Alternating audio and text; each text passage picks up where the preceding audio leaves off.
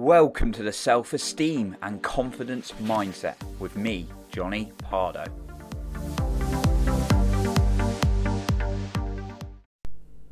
Are you up against the hard times? Well, today I'm going to talk about an approach to facing this with a little bit of a different perspective and also some practical ways you can move through it, because I've been there fairly recently too. So thank you for showing up today, and by being here you are improving yourself. And if you stay until the end, I'm going to share a pretty cool point with you then as well. So we all face challenges, and when I was younger I used to think, well, let's focus on the word challenge. Sometimes we say problem, sometimes we say challenge. When you start using the word challenge more, it changes the feeling behind it. A challenge is something you want to rise to and face, right?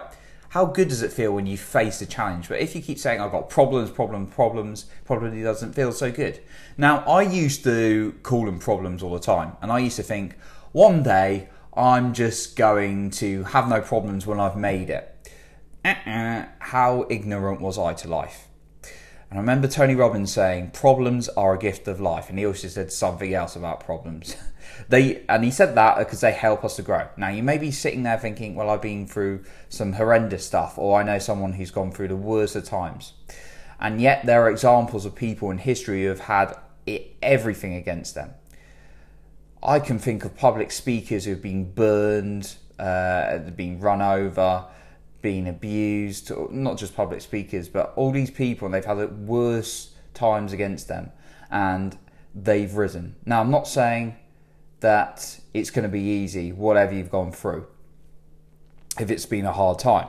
No, we need to feel that as human beings, and I've been through some pretty hard times, so we should never compare ours to others. Yet it's the way we look at things and how we move forward.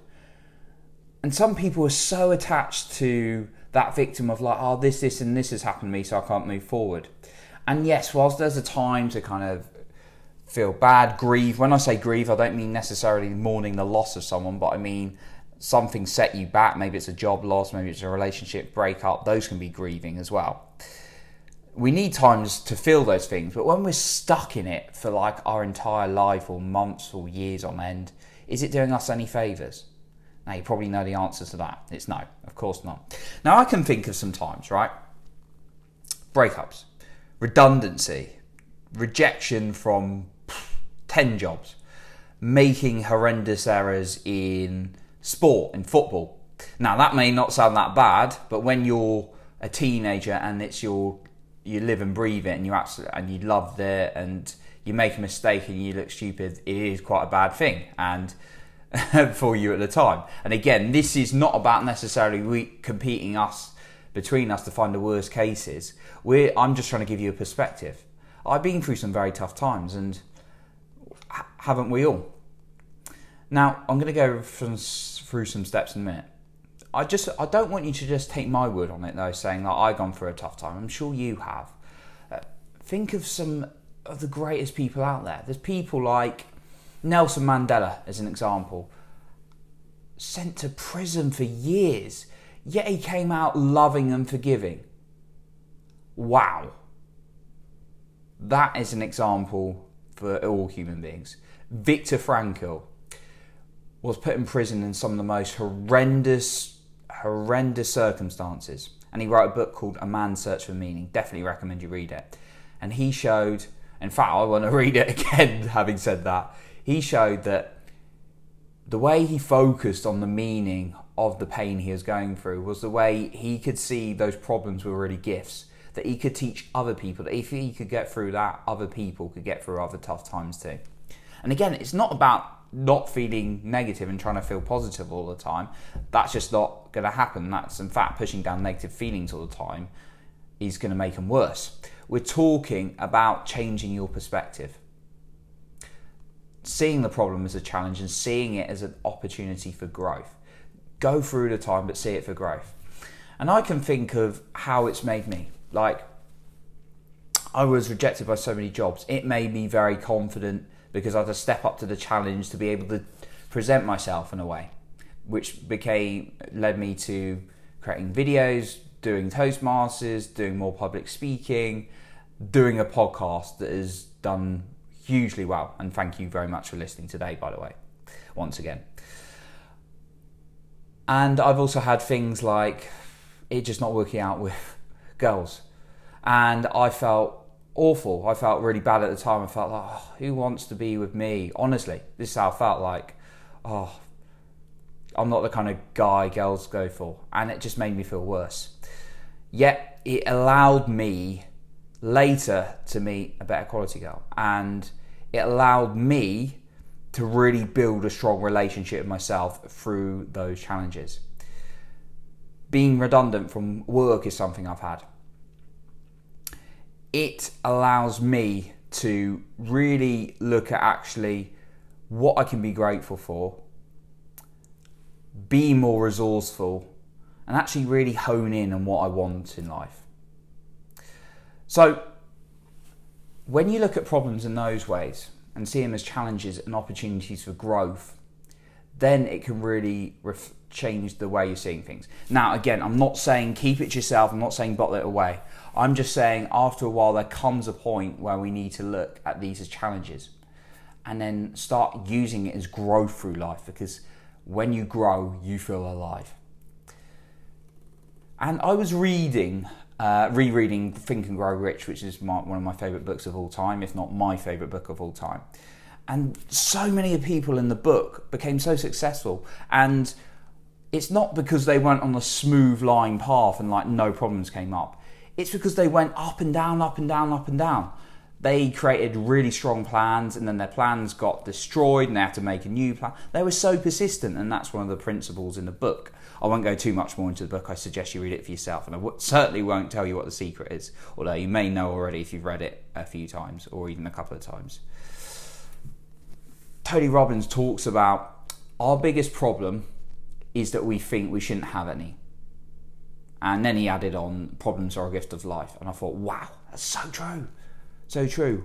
I used to think I shouldn't have any problems and there'll be a stage when I don't. No, it shows I'm alive. It shows I'm growing. Now, ask yourself this. If you keep seeing problems as a curse, as your life going worse, as it's always happening to you, is that doing you any favours? Is that allowing you to feel alive? Is that allowing you to feel any growth? Yes, experience them, talk them through with people. Absolutely great ways to move forward. Yet when you get so caught up on this victim mentality of, oh, this happens to me, this happens to me, this happens to me, it doesn't do you any favours. So I'm going to go through some ways now, how you can look at challenges, how you can approach it. And these are in no order. These are just some different ideas. Silence. If you can sit in silence, no phone, no music around you, just you and silence, even for 5 minutes, and you ask yourself a question at the start, make sure it's a good question, obviously, like, what am I going to do to work through this, not why has this happened to me? And you can sit in silence with yourself. You're going to tap into a more intuitive side of you than the busy analytical mind going blah, blah, blah, blah, blah, being tuned by social media left, right and centre. Just try it. 5-10 minutes, sit in silence, ask yourself a question and see what it comes up with. Next one, change your state. Right, you might be saying, well, I don't want to change my state. Well, you can't change your state unless you change your state. It sounds really obvious. How do you do that? You smile, you jump up and down, even if you don't feel like it. I remember being miserable, and I was reading about this stuff when I was about 28, I think, so 3 years ago now, and I was like miserable, and then I made myself smile because I heard changing your physiology can make you feel better. I tried to smile and I started laughing. I completely interrupted my own pattern, and I changed how I feel, and I was able to think a little bit more resourcefully, a tiny bit, because I was laughing. So if you can go out, you can exercise, you can work out, that's going to change your state as well. The next one I've got is ask someone you respect. Ask someone you respect, who's got a good solution. Don't go to people who just make the problems worse. Now, you probably know who they are. If you're struggling, for example, with money, and you go to someone who's not very good with money, you're going to feel worse. But we don't think about it. We just go and ask people sometimes. Now, it's good to open up, obviously. It's better than keeping it bottled up. There's certain close people to me. I know that if I go to them, they're going to just... Usually people like to shove on their own model of the world, the way they see things onto you. Which, it's perfectly normal for people to do that. Yet when we get to the wrong people, we may take in bad information. So make sure you are someone you respect, who's perhaps further along in the path than you. And then my fourth point is brain dump. Get things down on paper. Just write down all the things that are going around in your mind, and that will help ease the process. And actually then you're able to ask better quality questions. Make sure when you brain dump it, you start asking yourself empowering questions like, what am I going to do to move forward? What's great about this situation, even if you struggle? What could be great about this situation to move me forward?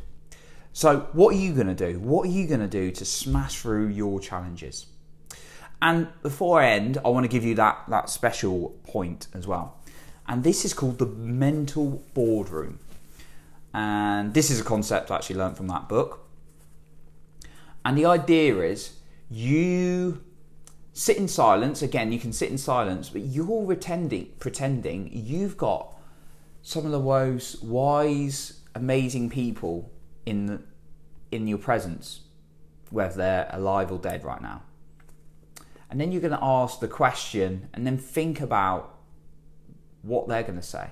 Don't think too hard, but just intuitively pick up, because I won't go too much into the spiritual and metaphysical science of it, but we all live in this metaphysical world where actually what we see is a very low percentage to actually the way we think about things and the energy we transfer, which you can't see. And when you start asking questions in this way, you'll be surprised at the kind of answers you get back. So, example, you're talking to maybe Master Yoda from Star Wars. Say, Master Yoda, what do you think I should do? And then write down what you're getting back. Don't think it too much, just do it. Try it.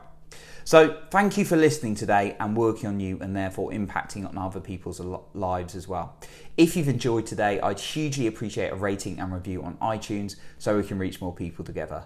Thank you if you've done so already. I appreciate you, and remember, work on your self-confidence every single day.